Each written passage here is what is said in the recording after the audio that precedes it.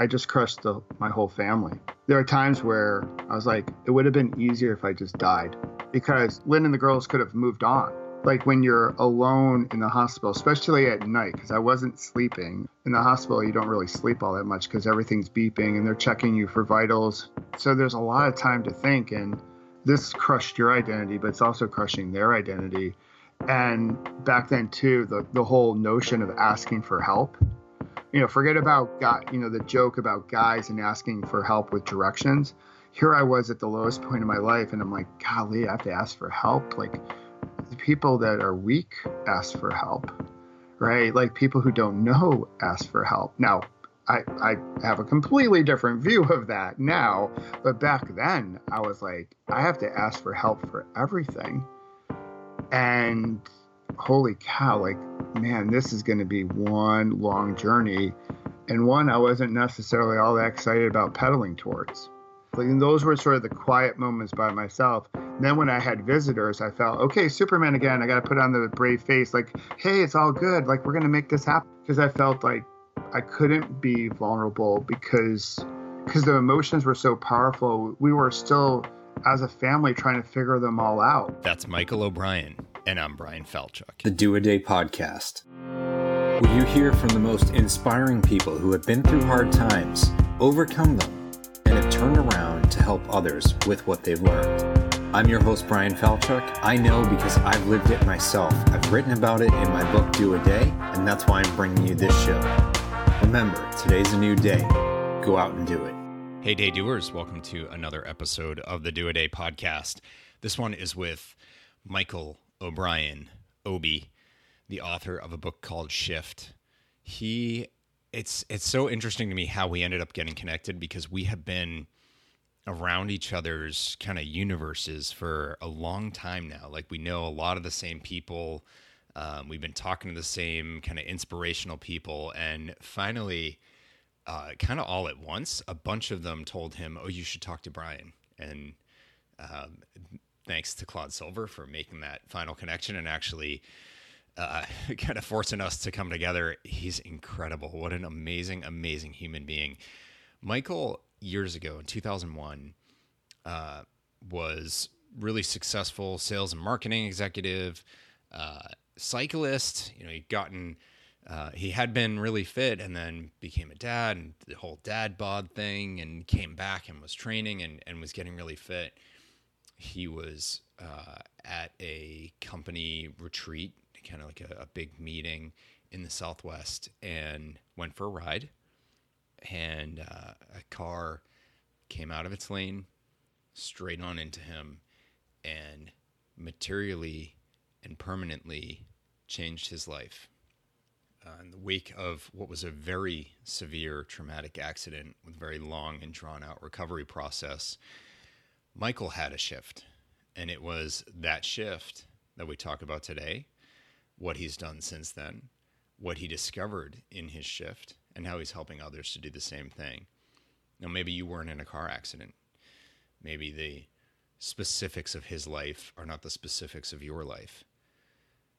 But whether you need to have an accident to wake up is the key question. And so having Michael share the notion behind shift and what it really means is so valuable.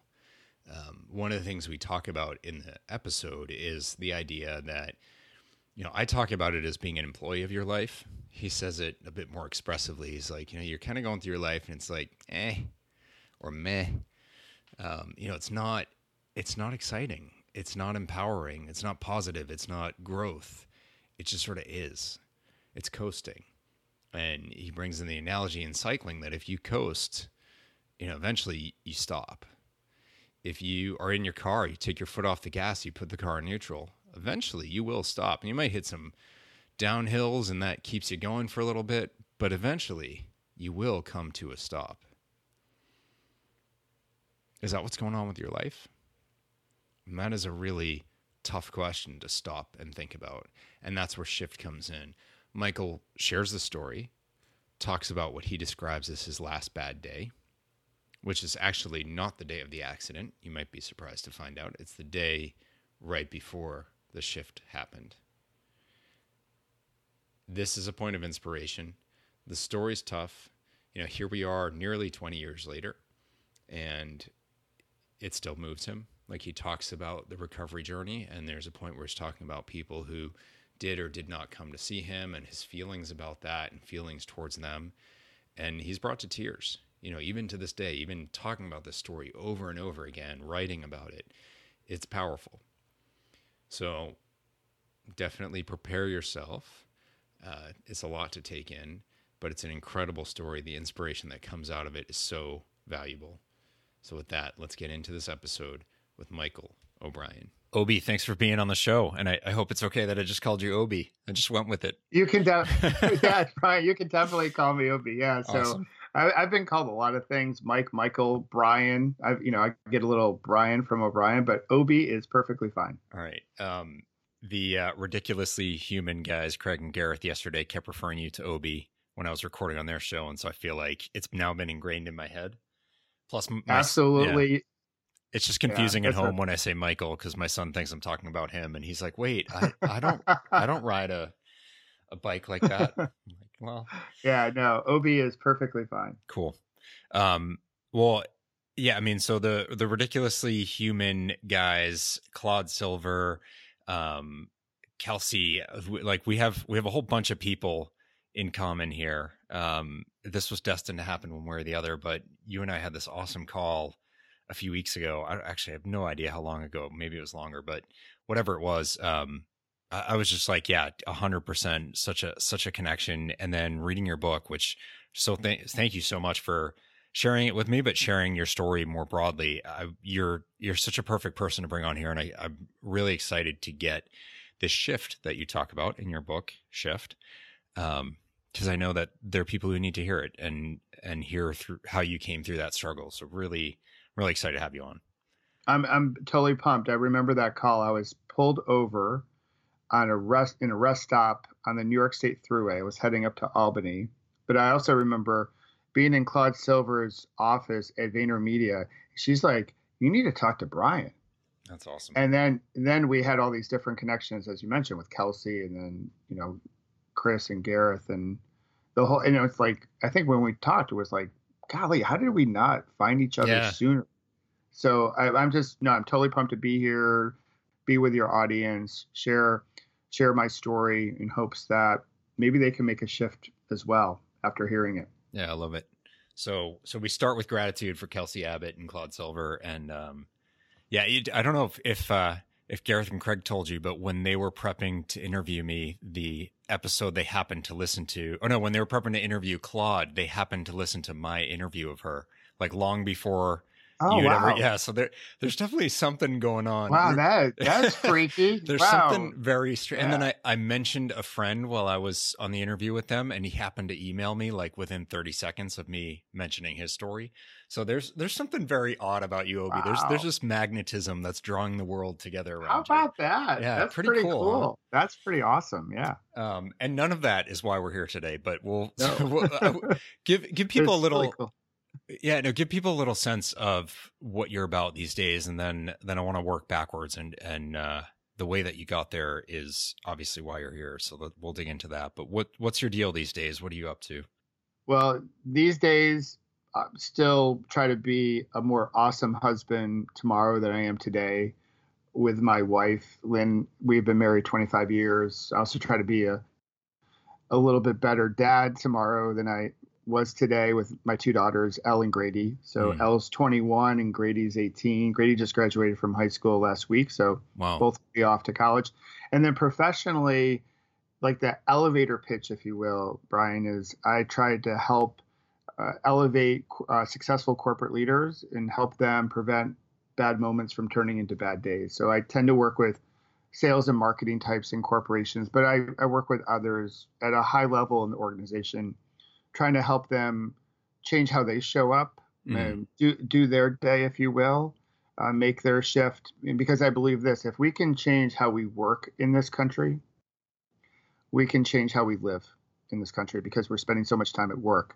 So I really view like work as a portal to change how we behave as a society. So I want to work with corporate leaders that also are interested in doing that. Obviously, they want to have success, however they define it, obviously financial, but they also want to be wealthy from the inside out. So love working with those type of people. Oh, that's awesome. And I get very much the sense from you that there's no compartmentalization in how you look at it. You can't be good in one area and bad in another. You can't have struggles in one place and assume that it doesn't spill into another in one way, shape, or form. Like oh, absolutely. Yeah. Like what, when people come to me and they're like, well, I'm different at home.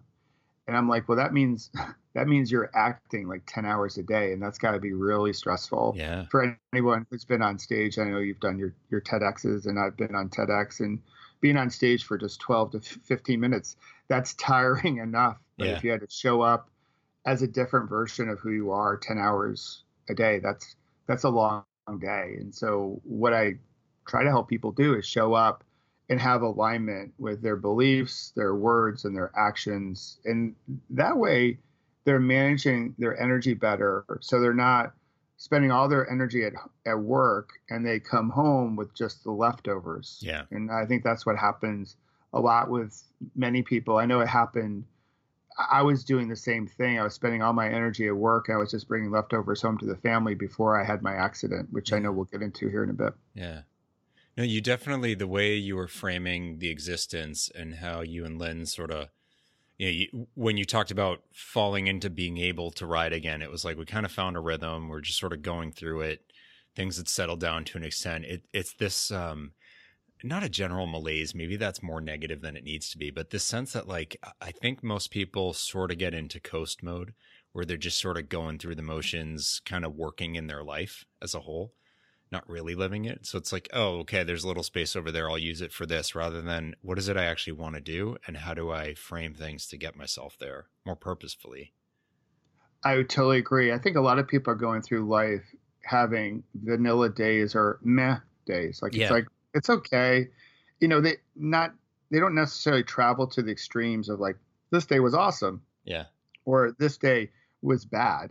And, we'll talk about my last bad day, and a lot of times we do label things in sort of absolute format, and that's very binary, and it can leave us stuck. But I think many people are just going through, hey, it is what it is. I hear that a lot in corporations. Yes. I know you do too. It's like, hey, it is what it is. And to me, that's not acceptance. Yeah. That's like, meh. I'm like, I'm settling. It's whatever. It's fine. It's fine. Yeah. It's like, and so you are sort of coasting, and we know this as cyclists.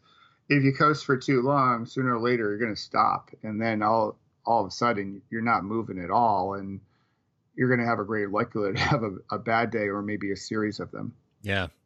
I remember when you wrote that in the book, and I always use the coasting aspect of cycling as why, to me, it can be easier than running. Like, you can't ever just stop moving your feet and just kind of roll downhill. Well, I guess you could, but that's not a good thing. But in cycling you can, but it's not that absolute. Like, you do need to pedal again, or eventually you'll stop. And for some reason in the day to day, I think most people do forget that. And I'm realizing the power in the title of your book, Shift, is like, at some point you're going to have to shift gears and start working again. And what can you gain in that process, and where can you take yourself as a result of that? Absolutely. And having hopefully as many gears as reasonable. So you have many different options. So I chose Shift as the title. Obviously the accident was a big shift, but also just, shifting perspectives within career and life. And there's so many different shifts. We're making a shift as a family with our youngest, as I mentioned, going off to college. We're not total empty nesters, but we're on the beginning stages of that. Both girls are in college, and we're shifting into a new way of living as a couple here in a few months. And that takes some intentionality in conversation to say, hey, we're going through a family moment here. It's an awesome family moment, but we should talk about how do we want to be as a couple in this new way of living, and which we are doing, which is probably no surprise, for the people who know me, that we're talking about just how do we support each other during this new phase, which is, again, really exciting, but it is different, and it needs a conversation, or at least some thought behind it. Yeah. Well, all right, we can keep alluding to this for the next 45 minutes, or we can let's get into what led to everything for you. And you said it on our first call, this phrase, my last bad day, which what a beautiful way to phrase it. And of course it doesn't mean you don't have struggles or challenges. Like people are like, oh, so everything's perfect for you now. You have no faults, no issues. No, it's like, no, that's not the point. The point is perspective, but you did have a very bad last day that we got to get that out. So talk us through your story. Yeah. Thanks, Brian. So yes, there will be no rainbows and Skittles or butterflies in this story. Cause I still have my moments, as we all do. It's human. Yeah. So I'll take you back and listeners back to July 11th, 2001. This is before Facebook and LinkedIn and Instagram and all that jazz. And I was a marketing director for my company's flagship drug. So it was a big position. And I would often joke that if we sneezed as a product, the whole company caught the flu because we were the biggest thing out there. So There was a lot of pressure, and there was a lot of glory though when we did a good job and we hit our number. And Elle and Grady were 3.5 years old and 7 months old, respectively. And Lynn and I had been married 7 years. And by all accounts, if you just walked past us, it would be like, hey, they're living the dream. And there was some things that were really dreamy about it.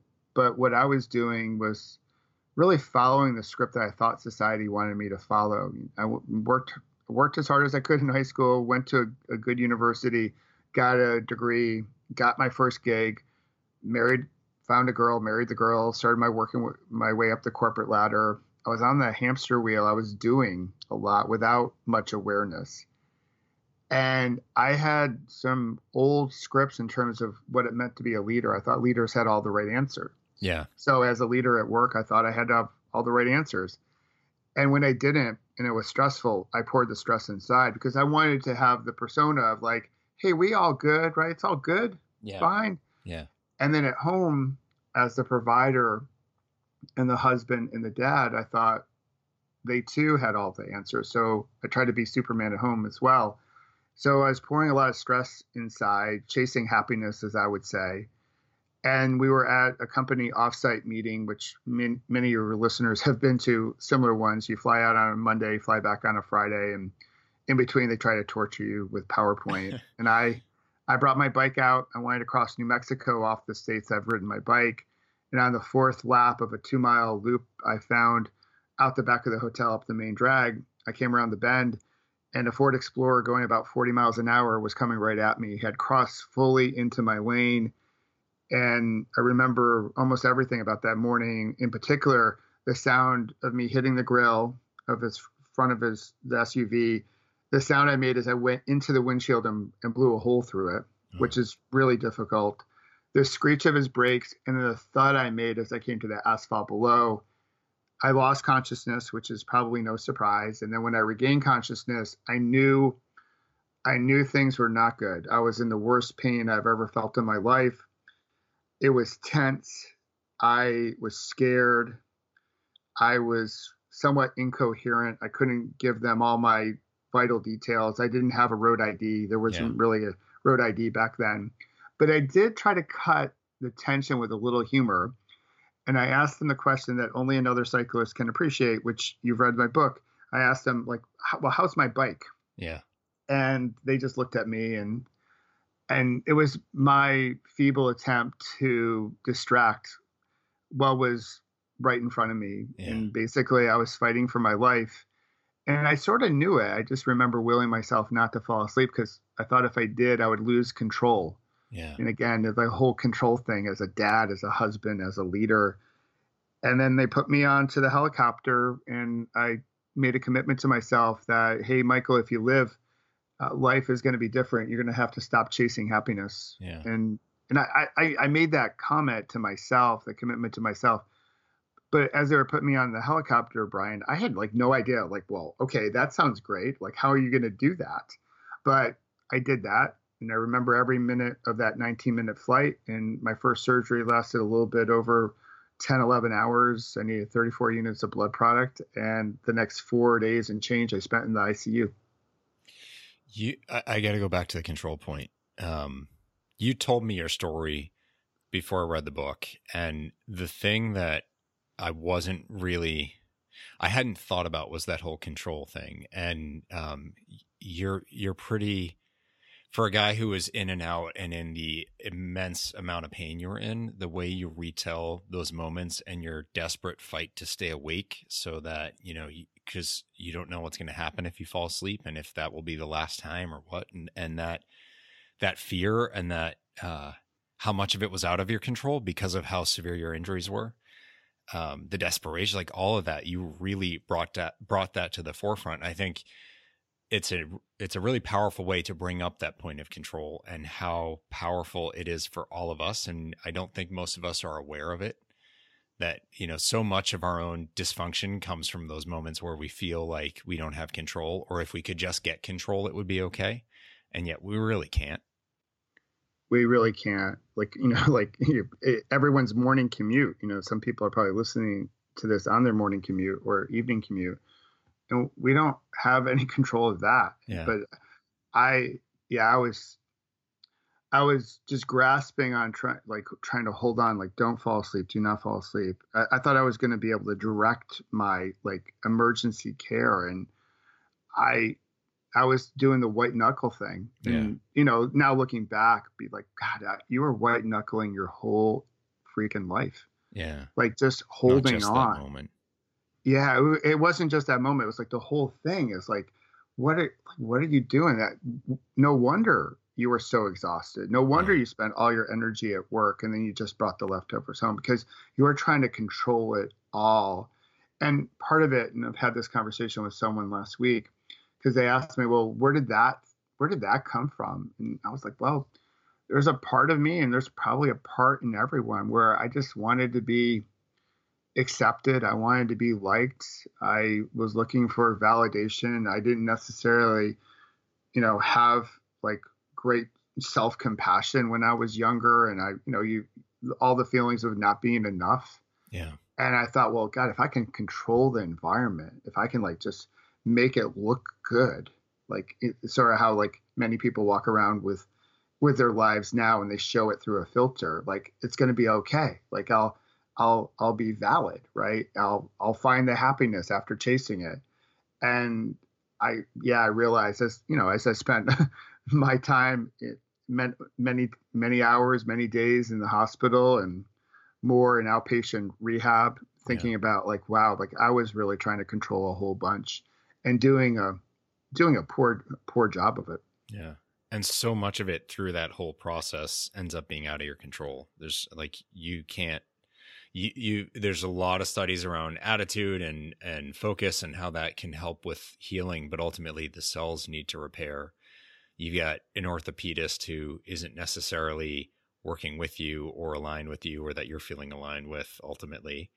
There's a whole bunch of things that no matter how much your knuckles get white, you're not going to be able to control them. Yeah. And I was, there are times where I share in the book where I was at the lowest point in terms of dignity in my whole life. Yeah. Where it's just, I was dependent on everyone to do everything. Here I was 33 years old and just having a bowel movement, I needed support. And that, talk about the lowest point, that when I had to call the nurses around that, because everyone, when you have major surgery like I did, because I broke a whole bunch of everything, they're really concerned about, hey, is everything moving inside? Yeah. And that became the focal point, and all the wisdom of you should eat this or you should drink this. Yeah. And no one really fully understood how lonely and scared I felt and I know we sometimes it's potty humor, right? But this is the real deal, how lonely and scared I felt on top of that bedpan when the curtain was closed. I was like, holy cow, is this the rest of my life? Yeah. I have to call someone to clean me up. Yeah. And that was even now I get sort of goosebumpy when I share it, because that was such a powerful, oh my God, I have lost everything through this. Yeah. And that was sort of the darkest part of like the early phases of my recovery. I wanted life to be different, but it was different early on in a way that I didn't want. I got really dark, really angry before it got better. Yeah. You talked about that, just to get super specific in the book, like on page 121, you're talking about having to depend on others forever. And who does that make you, and who will you be as a result of that? And for me, like that spoke so clearly to something I talk about, that it's like, you don't have to depend on other people forever right now. And yet it's a hard feeling not to be overwhelmed by and overcome by. And then to how that leads into questioning who you are as a person. And like, that spoke to me so much in the stuff that I talk about. Cause I was like, yeah, I've been right there with you and on, different subjects in different ways. But those moments where you're at your lowest, it's really hard not to just be hit with this, like, what am I at this point? And I'm going to have to do this for the rest of my life. And it's crushing, like as a person, my identity. Yeah. And also just part of it was also like, I just crushed my whole family. Yeah. And cause there are times where I was like, it would have been easier if I just died. Yeah. You said that because like Lynn and the girls could have moved on, maybe, and this is all the psyche. And I know like people can offer different points of view, but like when you're alone in the hospital, especially at night, because I wasn't sleeping, I was on a whole bunch of meds, and in the hospital, you don't really sleep all that much because everything's beeping and they're checking you for vitals every hour. And and so there's a lot of time to think. And I was like, golly, man, this crushed your identity, but it's also crushing their identity. Yeah. And back then too, the whole notion of asking for help. Yeah. Forget about the joke about guys and asking for help with directions. Here I was at the lowest point in my life, and I'm like, golly, I have to ask for help. Like, the people that are weak ask for help, right? Like people who don't know ask for help. Now, I have a completely different view of that now, but back then I was like, I have to ask for help for everything. Yeah. And holy cow, like, man, this is going to be one long journey, and one I wasn't necessarily all that excited about pedaling towards. Mm-hmm. But I felt like, and those were sort of the quiet moments by myself. And then when I had visitors, I felt, okay, Superman again. I got to put on the brave face, like, hey, it's all good. Like, we're going to make this happen. I'm going to get on stage. Yeah, going back on stage, and because I felt like I couldn't be vulnerable because the emotions were so powerful. We were still, as a family, trying to figure them all out. Like, what do we do? And I tell you, my wife is the head of my Peloton. She helped in such like I don't even have words to describe it. I'm here because of her. Yeah. And the book in a lot of ways is, a little bit of an open love letter to her. And some of the best feedback I get is when someone reads it and they're like, wow, your wife is amazing. I want to meet her. I'm like, yeah, you should. She is pretty amazing. Yeah. Lynn strikes me as super pragmatic, super driven, a doer, problem solver, and someone who, if you're in a difficult situation, you absolutely want her in your corner because she will make sure you get to the other side. Oh, totally. Like, yeah, she is a GSD, get stuff done type of gal. And yeah, practical, no nonsense. Let's get it done. We're going to figure this out. But when you have a moment where you need someone, like you need to phone a friend, she's the phone a friend. Yeah. You mentioned something just a moment ago about people visiting, and this was a really interesting thing for me around the disappointment on others or around others, that you frame like there's three kinds of people. There's the people who you thought would come to visit that didn't. There's the people who you didn't think would visit, or the people who you thought would visit and did. And then there's the people who you never had any expectations of, and they showed up, like this guy who was based in New Mexico for your company who you didn't even know, but still came in the afternoons and sat with you and Lynn. But it's that first group that you were focusing on the disappointment with them. And, through reflection and everything, you got to move past it. I think so many of us, that's the only group we end up seeing is the ones who let us down. And it's like, you have compassion for them and understanding like, well, let's try to look at it from their lens and why they may not have been there. And maybe they struggled with it. And it just, the power for you of moving past that, this theme of forgiveness that starts to weave its way through your story. Can you talk about that a little bit, and that group A, the first group? I'd love to, Brian. Yeah, because there's my journey of forgiveness in that first group, the people I thought were going to show up and didn't. Early on, I was like, who are they to not show up when I'm at the lowest point in my life? How dare they? Like, I was pissed. Yeah. We'll keep the show clean, but I had other colorful language. I was really upset at them.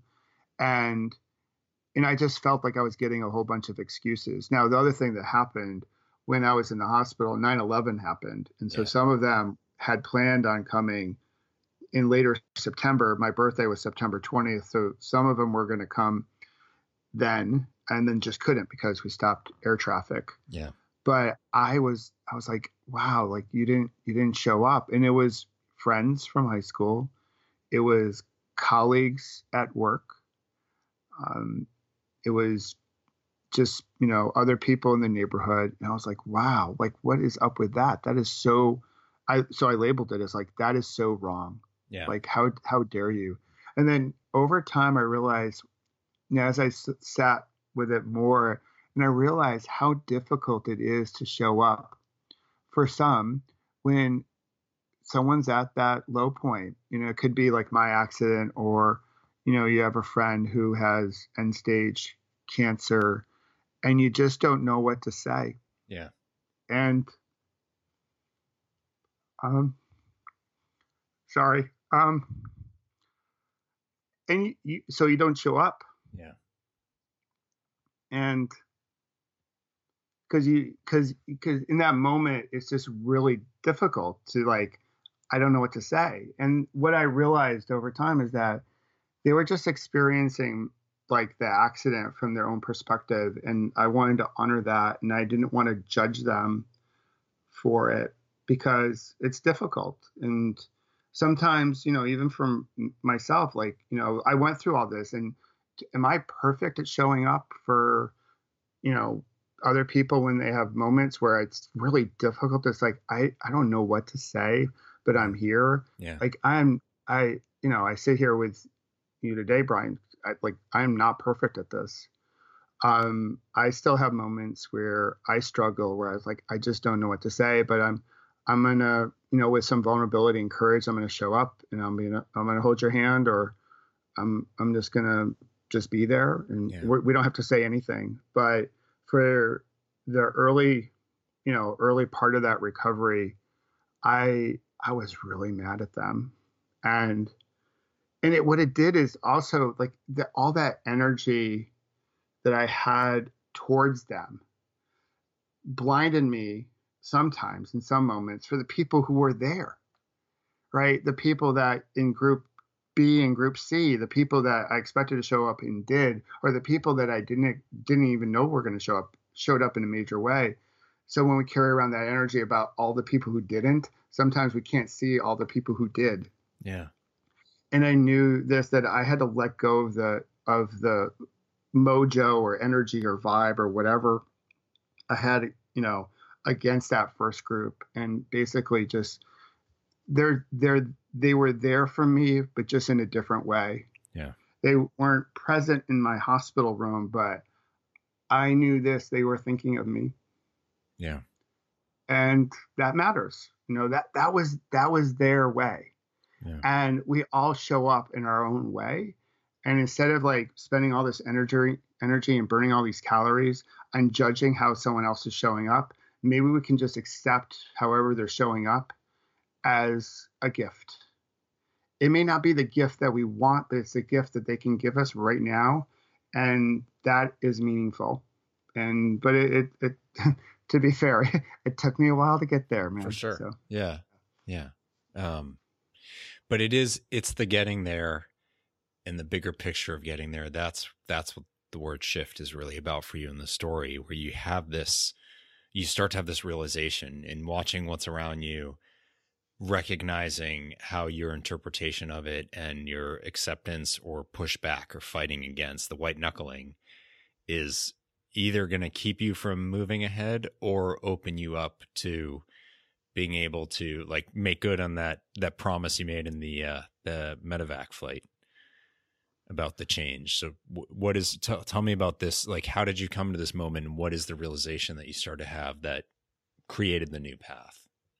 Well, so it was during a routine physical rehab session, but I do think that was like the big moment. We'll call it the big shift or aha.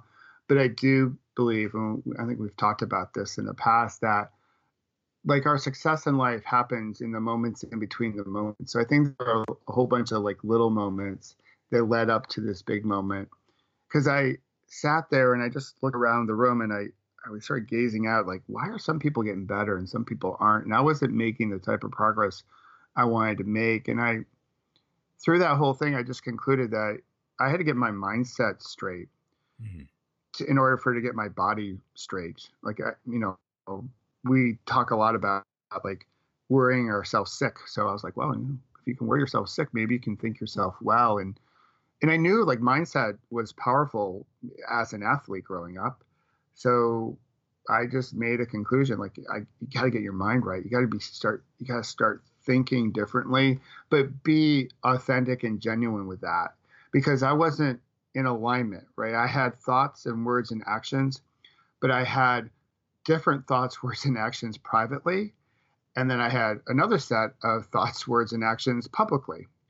And I needed to have some alignment there in order to be able to maximize my energy and put more effort into my rehab so I could get back on my feet out of the hospital and try to become the husband and father and person I wanted to become, and lose all this comparisonitis stuff that I would reference, like, what does the neighbor have, and what does my colleague have, and how much money are they making, and what toys do they have, and just like the only comparison was me, and this belief, like, I'm going to show up today. This is why I love the work that you do, and I think we're so aligned. Is like, I'm going to show up today. I'm going to put in the effort. Call it hard work, call it hustle, call it whatever, to create a better tomorrow. Like today is a gift. We're gonna put all of our effort in it. I'm gonna show up with intentionality, with purpose, with drive. I'm gonna respect the day that I have.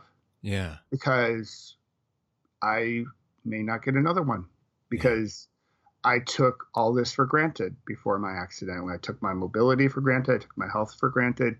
And so that was the moment where I decided, okay, we're gonna do things differently. I wasn't exactly sure how.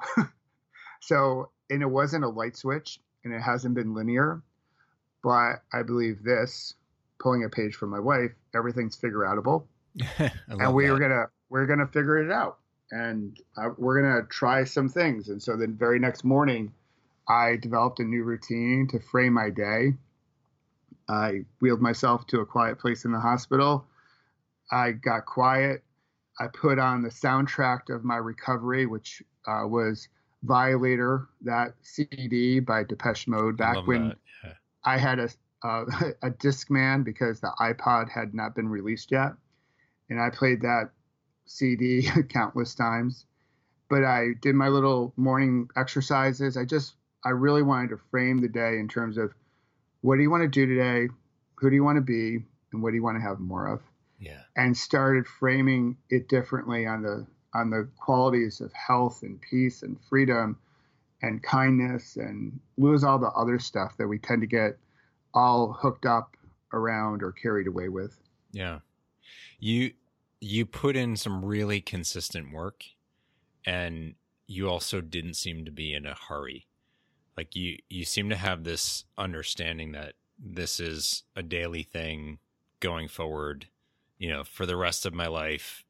It doesn't matter how long I want to live differently, and this is what I want to do to create that. It's, you talked about it as, you clearly had the awareness, and maybe that moment in the physical therapy session was when the awareness came in, but you're saying acceptance is another thing, and that to me is that key difference in whether it sticks or not, is the acceptance and the creation of the framework and the foundation, like the motivation, the things that really matter to you to allow you to keep doing it. Absolutely. It's like, when I work with my clients, I know, your message too is it's the daily discipline strung together. And yeah, I wasn't in a hurry. I'm like, we're going to make progress each day, no matter how small or how big.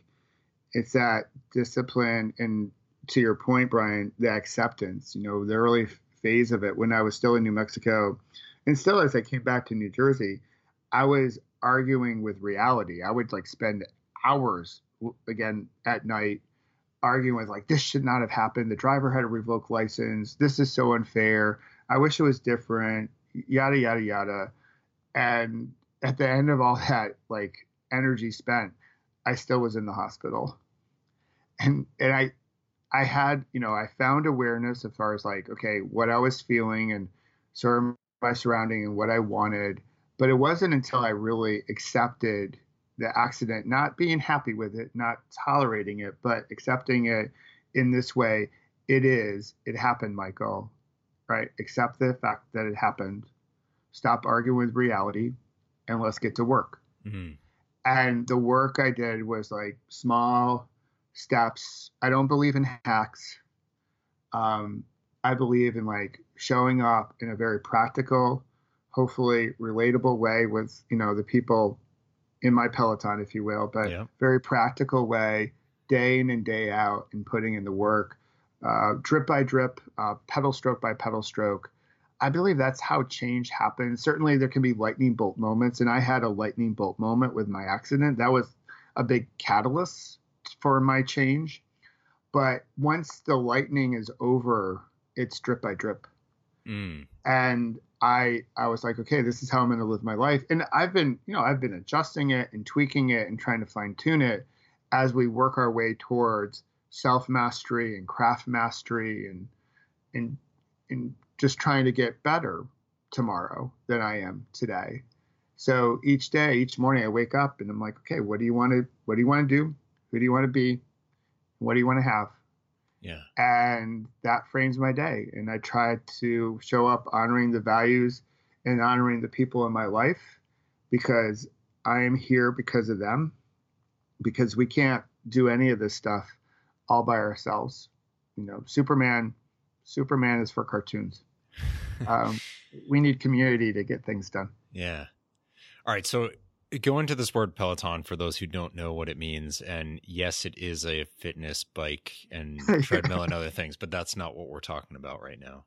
No, it's not. But my family says, when are we going to buy one of those? And I'm like, well, maybe soon. Who knows? I obviously I have a whole bunch of bikes. Yeah. So a Peloton, people know the commercials and, they're really great inspirational commercials, but no one seems to be working out in their basement, which is sort of odd, but I digress. So a Peloton is a group of cyclists in a bike race. So think the Tour de France, those cyclists that are riding down the roads of France into Paris, that's a Peloton. And when I was in the hospital, I looked at my medical team and I'm like, they're like a Peloton. Right. So all different teams, just like the Tour de France, that Peloton is made up of different teams and different roles. But together, they need to be able to communicate with each other. There certainly has to be trust because they're riding inches away from each other. There's collaboration. There's sharing the load, drafting. It's like a little community. Even though they have different perspectives, some of them have different objectives. And my medical team was like that. And I was like, wow, that would be a really great name for a company. And also just for me, it was a sense of community. Who are you riding with in life? We like to use tribes and personal board of directors. And one could say the word Peloton is my metaphor for that, for tribes at work or tribes in communities. So to me, a Peloton, there's movement to it and there's flow and there's adjustments because sometimes there's a tailwind. Sometimes there's, a headwind, uphill, downhill. There are, potholes and all those different things, right? But there's some beauty to it. There's a flow to it. but those qualities of trust, collaboration, and communication are always there too. Like you can't move down the road that fast by yourself, that you need people around you. And for me, it's, it became sort of this big, ideology or mantra or whatever you want to say about like, okay, who are you riding with? Who's in your Peloton? Who's around you to help you go a little bit faster tomorrow than you're going today? Yeah. Yeah. And so it's like I was digging into all these different things that shift started to mean to me. Peloton, same thing, is like you take turns drafting. So who's going to cut the win so that everyone else can have an easier ride for a bit? And then when do you step up and be altruistic and selfless for a moment and help everyone else because you've benefited other times? Like there's so many aspects of it. We need to stay tight. We're protecting each other like a school of fish, but at the same time, like if any one of us goes off, we can take everybody down. So we have to be mindful of the fact that we are all depending on each other, and I still need to be careful and respectful. And like I just kept going with him like, oh, and then there's this meeting and there's that. And of course my wife just thinks every time I had time scheduled with you that I'm buying another piece of exercise or fitness stuff. Yes. Yeah. I should like work out a deal with like the Peloton guys. Some kind of commission structure or something. Yes. Yeah. No, but like the Tour de France is coming up here in July, and we're sitting down like right before it starts. But for me, like I watched the whole thing and I'm like, wow, most people watch, it's like a bunch of people riding their bikes. It's like, because a lot of people in America, like a bike is like a fun thing we do when we were kids. And then we grow up and get a driver's license and we get into our car. But for me, it's a sense of beauty, and also I think there's a sense of beauty in the communities that we decide to be a part of. And to your point, Brian, like you can't be a chucklehead in a Peloton, right? Because your actions, they have a ripple effect. There's a cascade. So if you ride irresponsibly, you're going to have an impact on other people. And in that case, it can be really detrimental to folks. But also at work or in life, that we want to have, we should be mindful and thoughtful about who we're riding with, because life is just not, it's just not a solo ride or a solo project. We need people around us, and we should put in the time to give great care to those people. And I'm here today because, mainly maybe not by purposeful design, maybe some luck involved, I had one fantastic Peloton behind me helping me.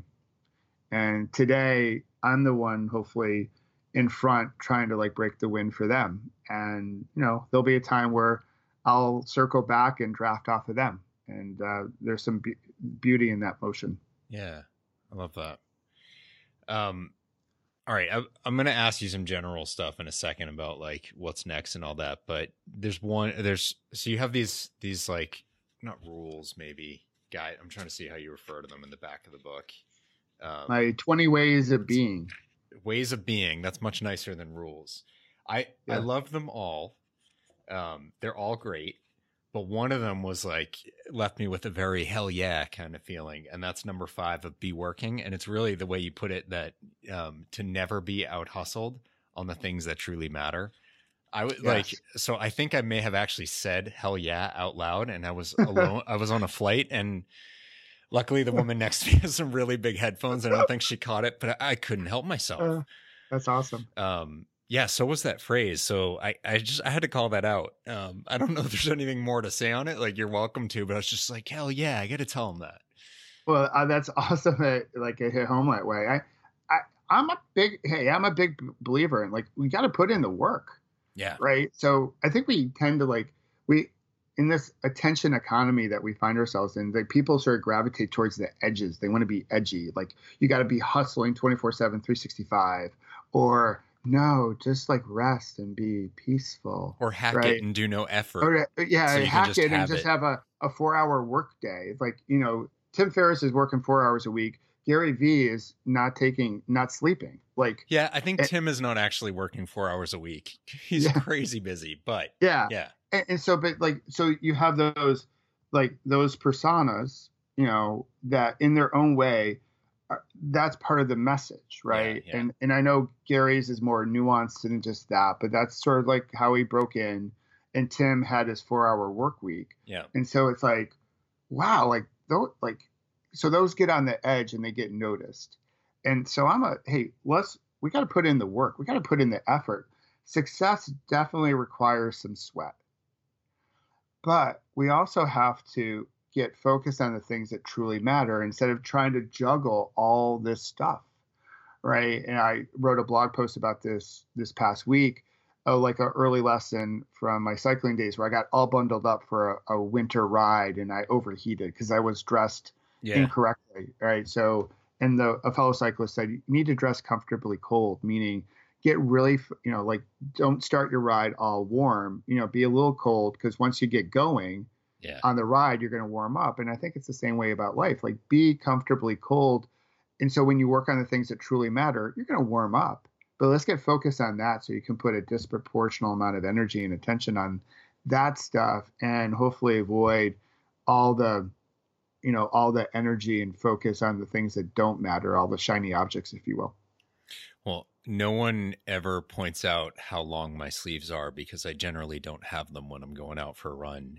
So it's more like, how are you running in a tank top right now?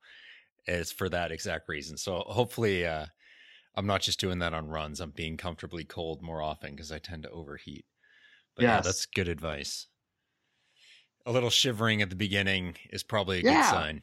Yeah, and then you're gonna warm up plenty. You know, it's but I'm a big believer, put in the work, work on the things that truly matter, make that intense if you need to make it intense. Yeah.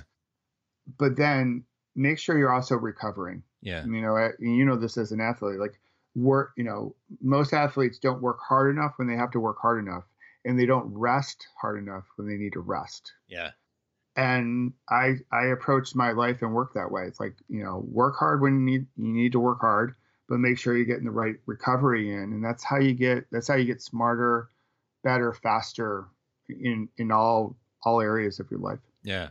So that, there's a corollary to that. Don't be out hustled on the things that truly matter. And that's don't hustle on the things that truly don't. And it kind of goes to, you gave,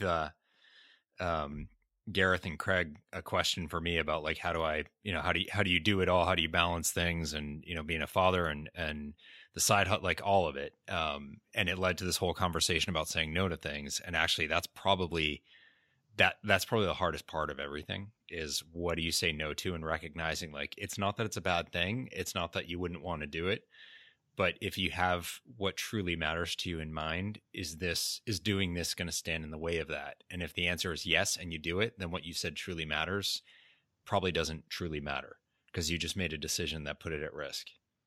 Absolutely. It goes back to like every no is a yes. Yeah. And every yes is a no. And, so for me, the guide points are my values.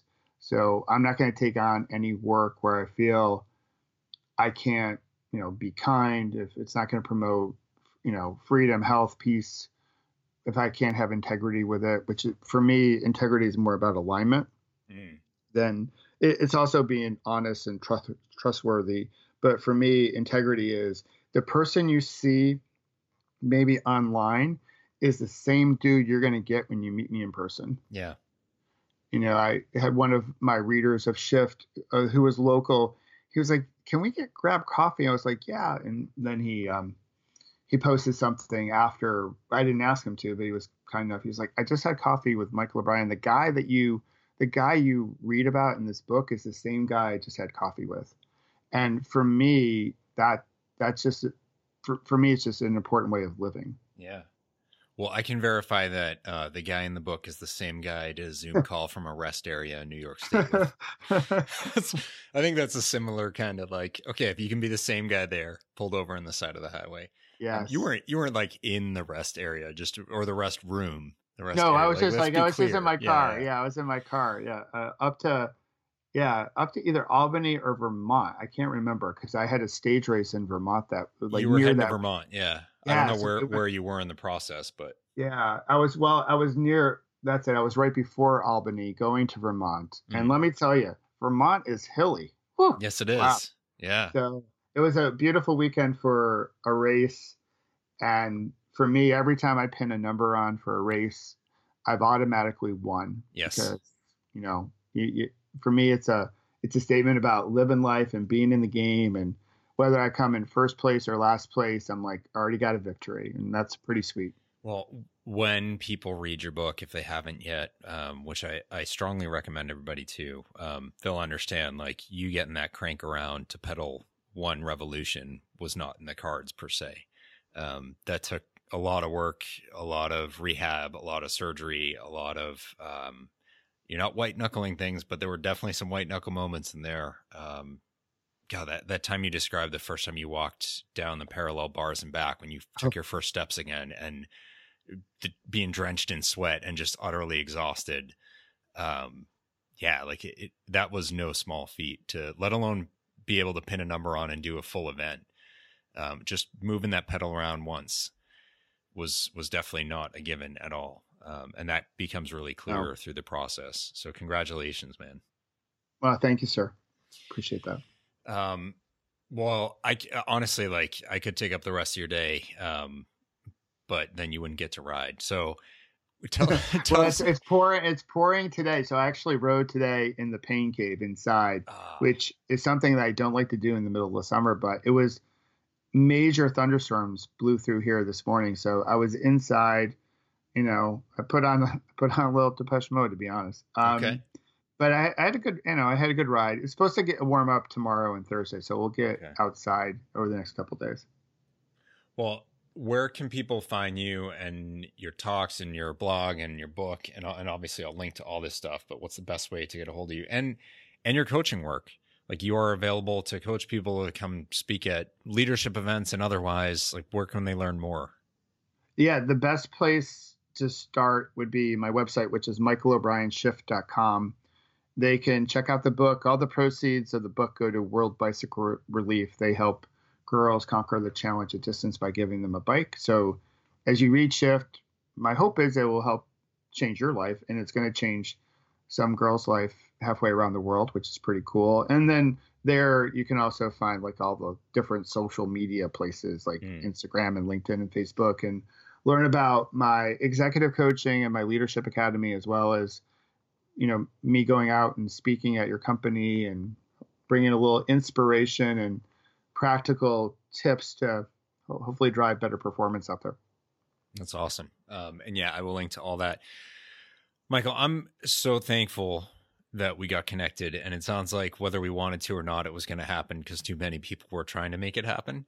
Yes. But I'm glad we did. And your book affected me. And like, honestly, I have found myself referring to it literally every day, multiple times a day, different aspects of it, different lessons from it. And I mean that genuinely. I'm not, this isn't like always on my show, so I need to pick out a few things and say that I said them. Like yesterday at the gym here at this event I'm at, there's a guy who he's in a suit. He comes into the weight room and I'm doing some PT work for my lower back, and he grabs these 3-pound weights and he's working his wrists in negative motion. So I'm like, okay, this is a guy who's clearly got some kind of wrist injury. He stops everyone in the weight room to tell them why he's only lifting 3 pounds. And he's like laughing at himself and putting himself down. And so, like, he's clearly dealing with the perceptions and what are people. Yeah. And I just said, hey, you know what? He's doing PT because he wants to get out and play tennis and he's got a wrist injury. So I just said, hey, you know what? Most people wouldn't do the PT. So good for you. That's awesome. You're stronger than a lot of people.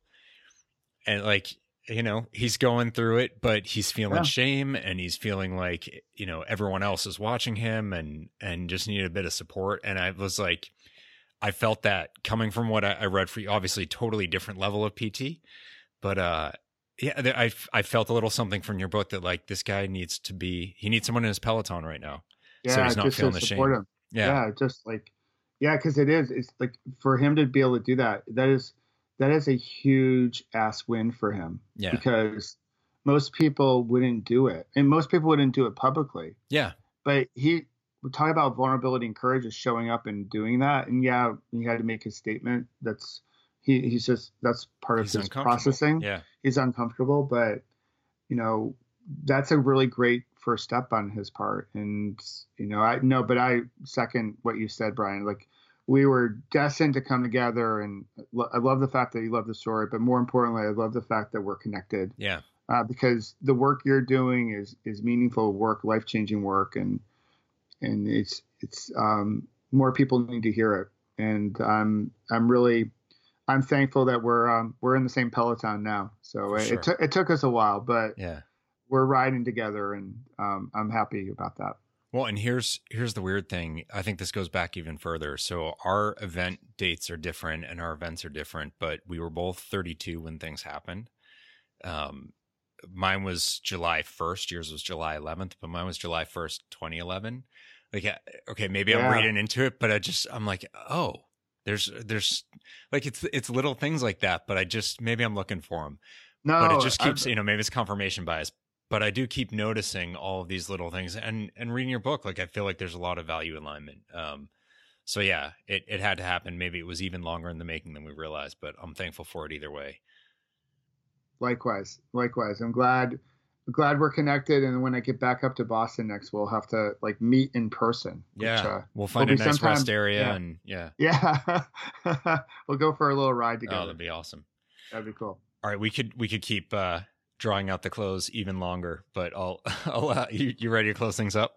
Yeah. All right. Today's a new day. Go make it happen. Awesome. Thanks so much, Michael. Thanks, Brian. Wow. Wasn't that so powerful and moving and deep? It's incredible. I obviously, Michael's story is really powerful, but I also really find Michael, just his style, his approach, all of it is really powerful. And it just hits you in the right way. Like, he knows how to deliver it. There's something in his voice and his style. And, I've got to connect with him by video, so I get to see his mannerisms. There's something really, I don't know if it's empathetic or just human in how he connects. I think it'd be so interesting to know Michael before the accident, to see if this is just sort of who he is, or if maybe the whole experience shifted him as profoundly, not just in the ways that he's talking about, but like the whole of his style, his approach to people. My gut tells me he's probably always been, this great guy that people just love connecting with. But maybe just one more level of like empathy has come in. I don't know. Obviously I'll never know, but I'm thankful to know Michael today and to be in his circle. Obviously, you guys heard all the various connections and overlaps. And so it's like, this was all bound to happen, but I'm thankful that it did. And I'm so thankful to have gotten to bring this episode to you.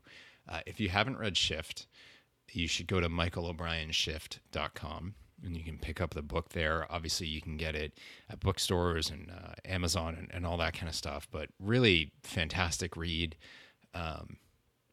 It's going to make you think, but that's a choice, right? You can choose to think while you're reading it, or you can just sort of let it be. You can take the message in and pause and ponder and reflect and everything, or not. I think if you've made it through this episode, you're ready to choose to do that and choose to do a day, right? So thank you for listening. Go to michaelobrienshift.com. Of course, go to doadaybook.com, doadaybook.com/the exercise. You can push yourself to start to dig into these things. And hey, if you're enjoying this, if you like the episode, you like the guests that I have on, it would mean the world to me if you did 3 things. If you reviewed the show on iTunes, if you subscribed to make sure you don't miss an episode, and if you tell someone you care about. That's the most important in those 3 to me, is share the episode, share the show with someone you think who could benefit. Maybe they need a bit of inspiration. Maybe they're facing some tough time, some tough moment in their life, and they need that story from someone else for them to sort of have that spark inside, that connection that helps them wake up. So like it, review it, subscribe, share it. Thank you so much.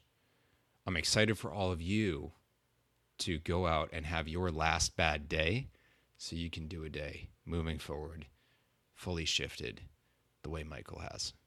Thanks, everyone.